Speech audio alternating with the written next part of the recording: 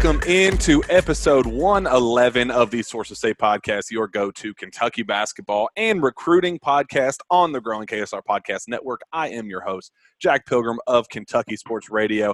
Very, very happy to be joined once again by Sean Smith of Go Big Blue Country. Sean, how the heck are you? Fantastic, Jack. It's been a few weeks since we were able to do one of these. Well, shoot, I've been on the road. I've been to Vegas in June. I've been to Orlando for the NBPA Top 100 camp. Went to Augusta twice for Peach Jam. I have been traveling nonstop, and I am so glad that I have a minute to breathe. I've been on the road. Haven't been able to bring my podcast equipment because I've been on flights, and it's just been an absolute mess and a half. So I'm very glad to be kind of settled back in at home, ready to talk to my best buddy Sean and break down this whole, it's been quite a couple weeks where there's been a lot of movement regarding the Kentucky basketball roster without any actual movement being done, with some talk of potentially adding one or two more pieces, or kind of a debate on who to add, if to add them, so on and so forth. So there's plenty to discuss on those fronts, and really just kind of the breakdown of Sean. John Calipari's roster for the 2021-2022 season is finalized, finally official, and we need to talk about if it's enough. Is this enough to be a national title contender? Did John Calipari and his staff, have a slip up in judgment on who to add to close up the class? Kind of some of those last couple chess piece moves. Did they make the right decision when rounding out this roster? So, Sean, we obviously have to get started with the big decision of Jalen Duren. Talking to people around the program, I was down at Peach Jam. I was at NBPA Top 100 camp. I was talking, I've had dozens and dozens and dozens of conversations kind of breaking down the last couple of weeks of his recruitment, where he was leaning, kind of some of the favorites.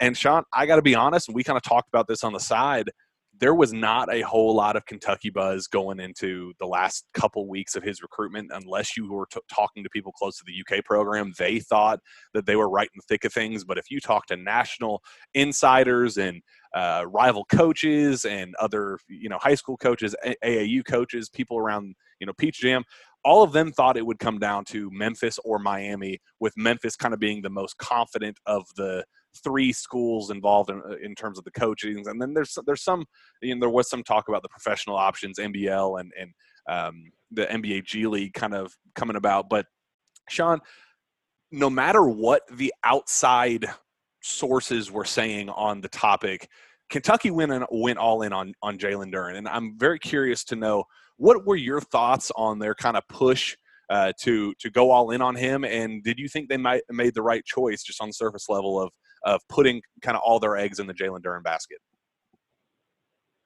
I really think it's difficult to really come to a final point on whether they made the right decision, whether they didn't make the right decision, because I think so many factors were going into it, Jack. Obviously, kicking off the NIL era with a recruit like Jalen Duren, I think that was the reason Kentucky really significantly pushed for that commitment, and maybe decided not to take Kofi Cockburn, because of the two, I thought Kofi would have been the better piece to push for a national championship this coming season. But to signify a statement for the program in the NIL era, I thought Jalen Duren would have been the bigger statement. So I think they were in this in between, to where it was, is this roster what we're doing? Is this roster good enough without either of these two, if we have to come to that?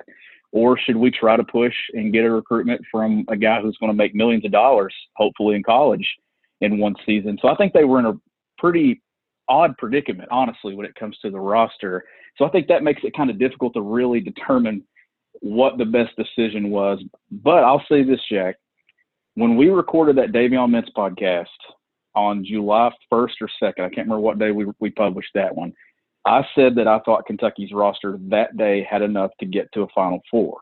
So I keep telling people, look, yeah, they struck out with Duren. Things went kind of the wrong direction with Kofi Cockburn there late before he announced he's going back to Illinois. But I keep reminding myself, I can't say that on July 1st and 2nd and then come back in mid-August and say something different. I still believe that this team has enough to be very good. But what I think it's going to come down to is a couple of people on this roster have to not just be good, they have to be great. Yeah, I think that right there is you hit the nail on the head. That's kind of the biggest theme of this offseason is John Calipari up to the month of July had an absolutely flawless offseason. I thought he added fantastic freshmen. I thought the additions of Ty Washington late after going into the month of May with no point guard sign on the roster. I think adding Ty Washington, who I've heard has been absolutely stellar in practice, and that he is the absolute real deal. I would pencil him in as your starter.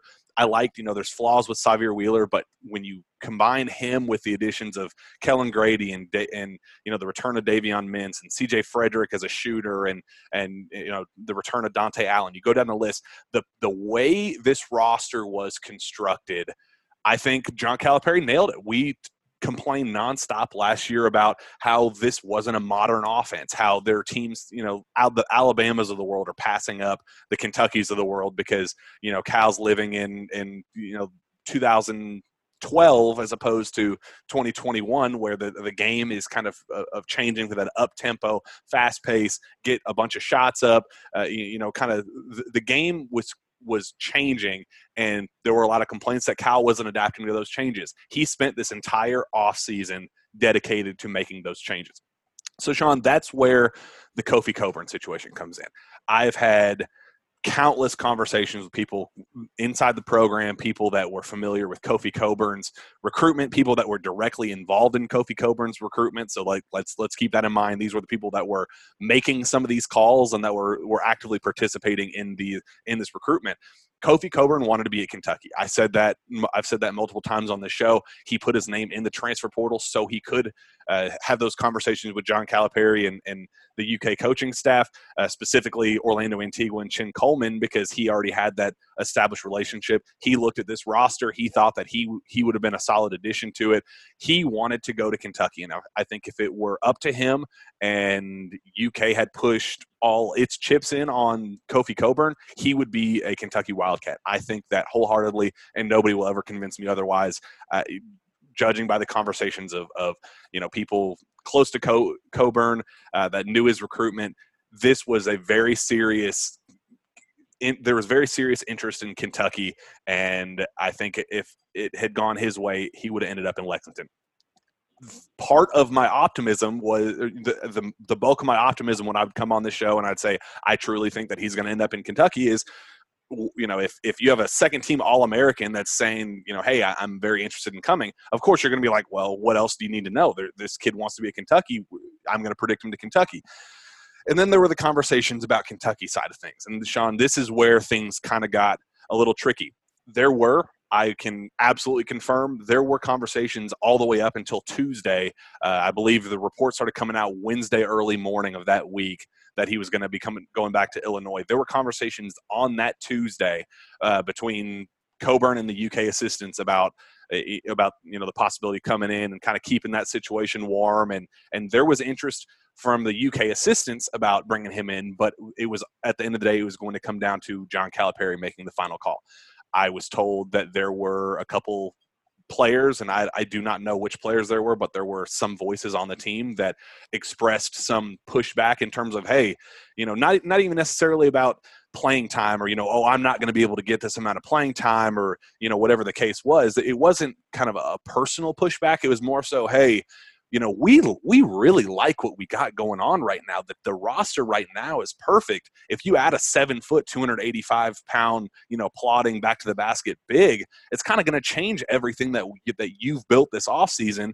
And, we're going to kind of have to go back to square one and kind of redo everything, probably change the entire offense around Kofi Cockburn, because that's kind of the player he is. He thrives with the ball in his hands. He's a dominant player, but he's not a great passer. He's not a great, he doesn't move quick laterally. He has his flaws, but if you play to his skills, he's the best in college basketball. That's why Illinois was who they were this past season.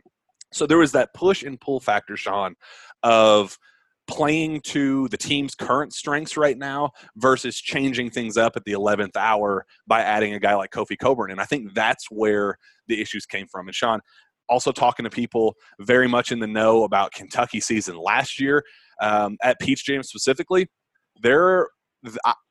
it was a nightmare season. Just to be totally honest, putting things out there. I'm not going to go into a lot of detail, but I was told that the locker room chemistry, the team, just the camaraderie, it was not good. It was a nightmare scenario from the start. I was told that there were some players that kind of clicked up early on in the season, and it was kind of an us versus them mentality that kind of plagued the locker room all season long. There was one person that told me that the team was screwed from the start. There was no chance that the team was ever going to recover from that, just because there were such conflicting personalities in the locker room that just did not work. Cal, this offseason, went out of his way to kind of hit reset on the locker room and basically fix all of last year's mistakes. And I genuinely think there was a strong concern about messing up anything that they had already established this offseason. Talking to people this year, this summer, things are going incredibly well. The chemistry is at an all-time high. There is confidence in the team synergy and just kind of how the players are interacting, how the coaches just love this team and this group as a whole. Things are going really, really, really well, Sean. And I think that is where the bulk of the pushback came from, where it's kind of a if it ain't broke, don't fix it mentality. And, do I agree with them kind of not pushing all their eggs in and saying, screw it, this is a once-in-a-lifetime opportunity? I don't know. I think that remains to be seen, Sean, but that's at least the backstory as to how Kentucky ended up turning down a second-team All-American. And I guess at the end of the day, we will find out in the coming months if it was the right call by John Calipari. Yeah, and like I said, for it to be the right call, Oscar Tshiebwe is going to have to be really good. But I think the biggest thing that could happen for this program and this team this year that could really kind of cancel that out is Keon Brooks needs to become what everyone's thought Keon Brooks would eventually become.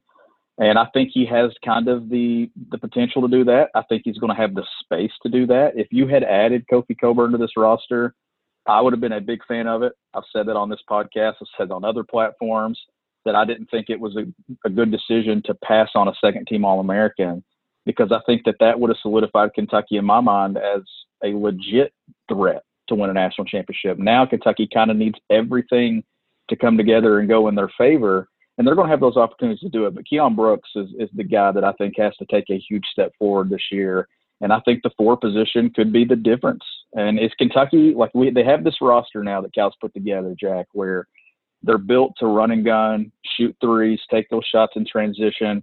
We know that John Calipari, 95% of the time, loves to grind out possessions late in games. He loves to pound it in the post and post guys.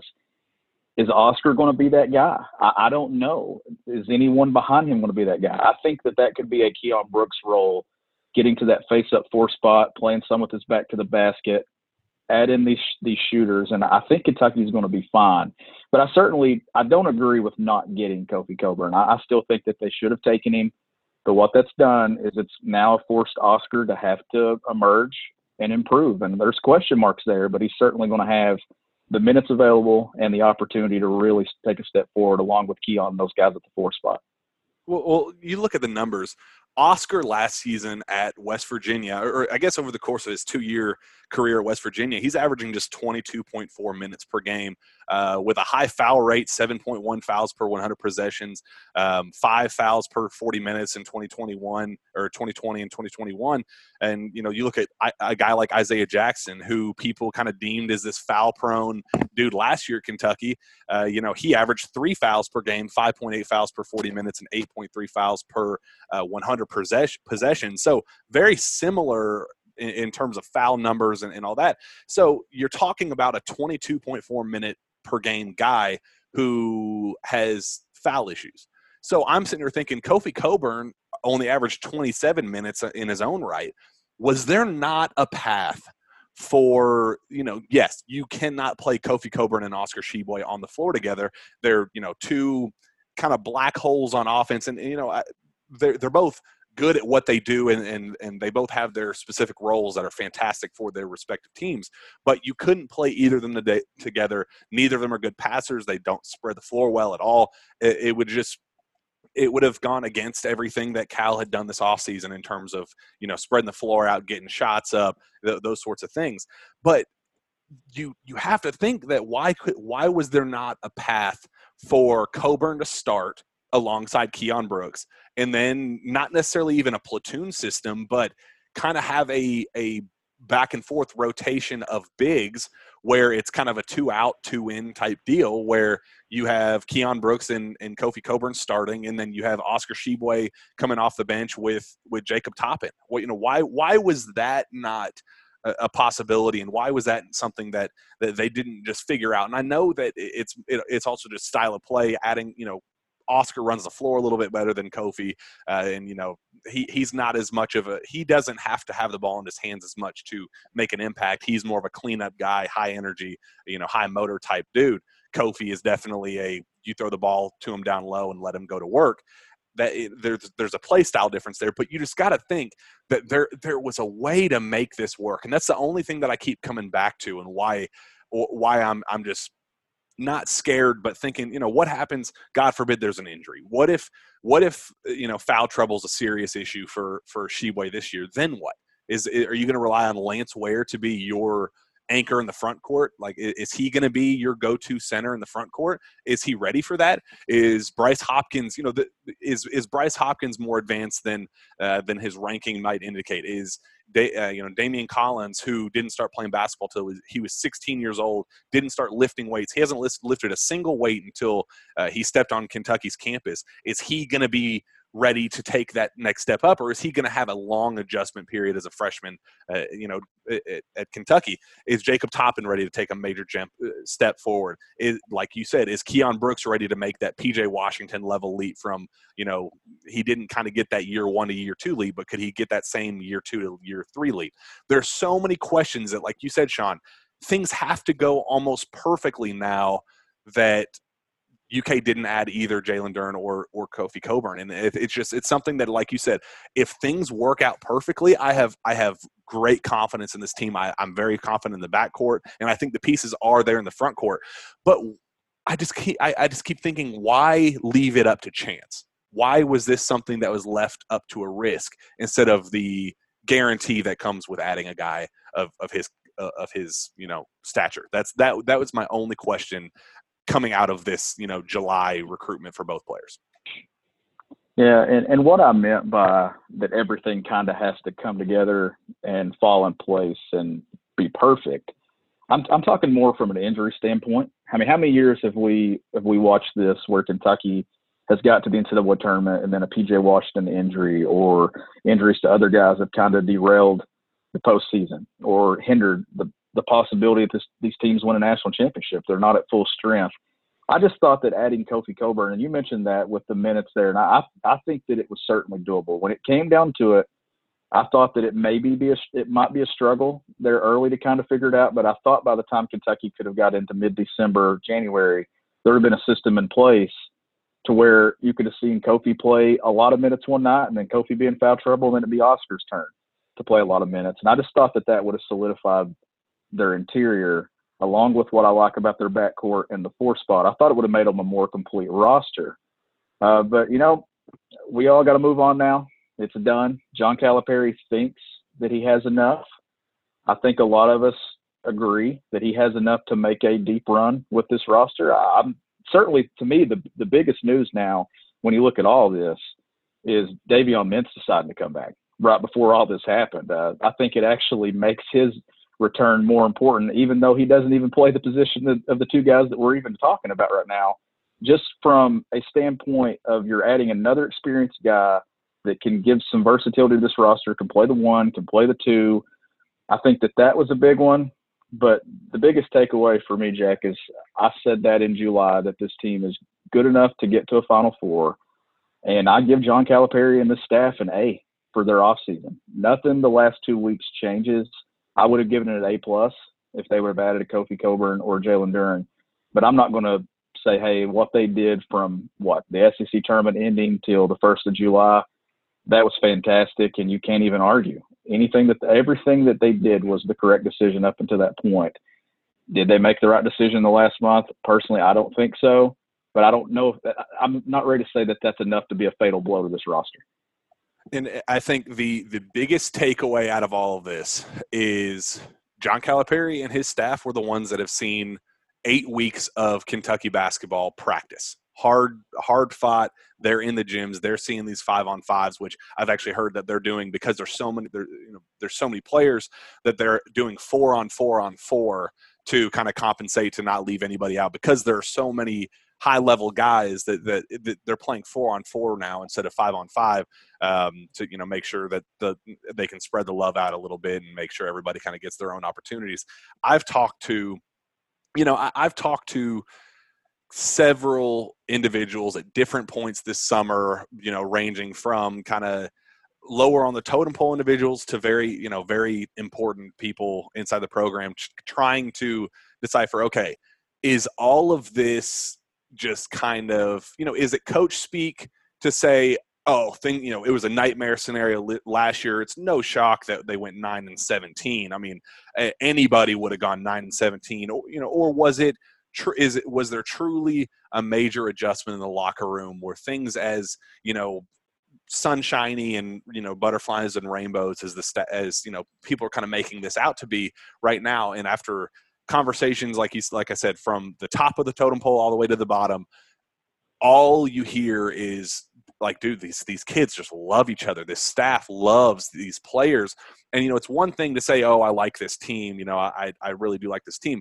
This staff genuinely loves this team and truly believes that they are capable of getting something done. And I think that's the thing that I keep going back to, where it's so easy to be an armchair quarterback sitting in my position right now and go, you have a second-team All-American, 7 foot, 285-pound, monster ready to sign to your program, and you're going to turn him down? Like, what a mistake! Like, it's so easy to take that easy route and think that you have all the answers, when I am not the one sitting in practice watching these kids, and the people that are saying that this team is good enough. And I'm not saying that, there was still some optimism last summer, before kind of things really got locked down and the season began and the travel schedule started. And that's kind of when things really started ramping up. But there was some early optimism last year, just in terms of a pure talent standpoint, that they thought, well, there's no way this group of solid elite talents, there's no way that this team can screw up. This is kind of a whole different level of optimism in terms of it all goes back to the chemistry. It all goes back to the camaraderie and how everybody just loves each other. It's a good vibe around the locker room. It's the one thing, it was almost frustrating to start with, because, you look for practice reports and you're trying to get, put stuff out there like, oh, I'm hearing Ty Washington's looking good. And you want to get details, but every single person I talked to, the only thing they talked about to start with was, man, you just got to see this locker room. You just got to see the chemistry and how much this team loves each other and how much the coaches love each other and how much of a night and day difference it is from last year to this season. Those talks are always present in this locker room, and when you talk to people around the program about how positive and uplifting this environment is right now, and how John Calipari just truly does not want to change anything. He does not want to, the only reason why he went all in on Jalen Duren is because the players signed off on him. They knew him. It was kind of they knew him around recruiting and those sorts of things. And they knew that he was kind of a versatile player. He could play the 4 or the 5. He was a good passer. He could spread the floor a little bit more than a Kofi Coburn was. That was kind of there's some slight concerns, kind of the same, if it ain't broke, don't fix it concerns. But for the most part, he was kind of signed off on. But overall, the staff, the players all thought, we don't need to change anything. We like the team we have. Let's roll the balls out. Let's go. And if they're as confident about it as they are, then I'm starting to buy into the fact that, I probably should be too. You gotta just trust the people that are making these decisions. And if there is an injury down the road, or Oscar Sheway does deal with foul trouble, or players don't develop the way that we needed to, then those questions can come later. But I feel like now they made this decision. They were confident about this decision. I think it's one that fans at this point, we just kind of got to, believe in the Hall of Fame coach and think that, he's going to figure out a way to turn it around, and that he's confident that things will turn around, Sean. Yeah, he is. And, we've heard plenty of praise coming out of some of those preseason workouts and things. So, I mean, obviously we all expect this season to be much better than last season, not just because they had a normal summer, but because of the experience that's been added to this roster. And they're going to benefit from having a normal schedule. We should be, in my opinion, probably getting a full schedule with dates and times. You would think sometime between now and the middle of September, I think, is when they usually send those out. So we'll be able to break that down. I know we're going to have some episodes coming pretty soon too, Jack, with breaking down some of this recruiting, because I know Kentucky tried to make a push with this current staff with Antigua and Chin Coleman, but this staff was pretty much put together before those guys got to Kentucky. They're going to get to make their big splash in 22, and that's what we're going to talk about moving forward. Yeah, we're going to do another episode either tomorrow or the next couple days for sure, kind of breaking down the reason why there's a lot of optimism going on right now in the world of Kentucky basketball recruiting in the class of 2022 that fans should definitely be excited about. The momentum is there. It was 2 losses. I think, if it were up to me, I would have gone all in on Kofi, and it's kind of one of those hindsight situations. We'll have to see how that unfolds. But the thing that's kind of inarguable right now, the thing that there's a consensus on, is that 2022 is going to be rocking. There's a lot of confidence and guys like Shaden Sharp and Derek Lively and Adem Bona and guys like that we're going to talk about extensively here in the next couple days. So Sean, you want to wrap this up now? Yeah, let's go ahead and wrap this thing up. Well, cool. We'll be back here in the next couple days. Sean, before that, where can fans find your work? You can find my work at gobigbluecountry.com, and you can follow me on Twitter at GBBCountry. Shout out HOH. You can find me on Twitter at Jack Pilgrim KSR. Reach out to me via email at jpilgrim@KentuckySportsRadio.com. With that, we'll be back next time for another Jam Packed Sources Say podcast. We will see you then.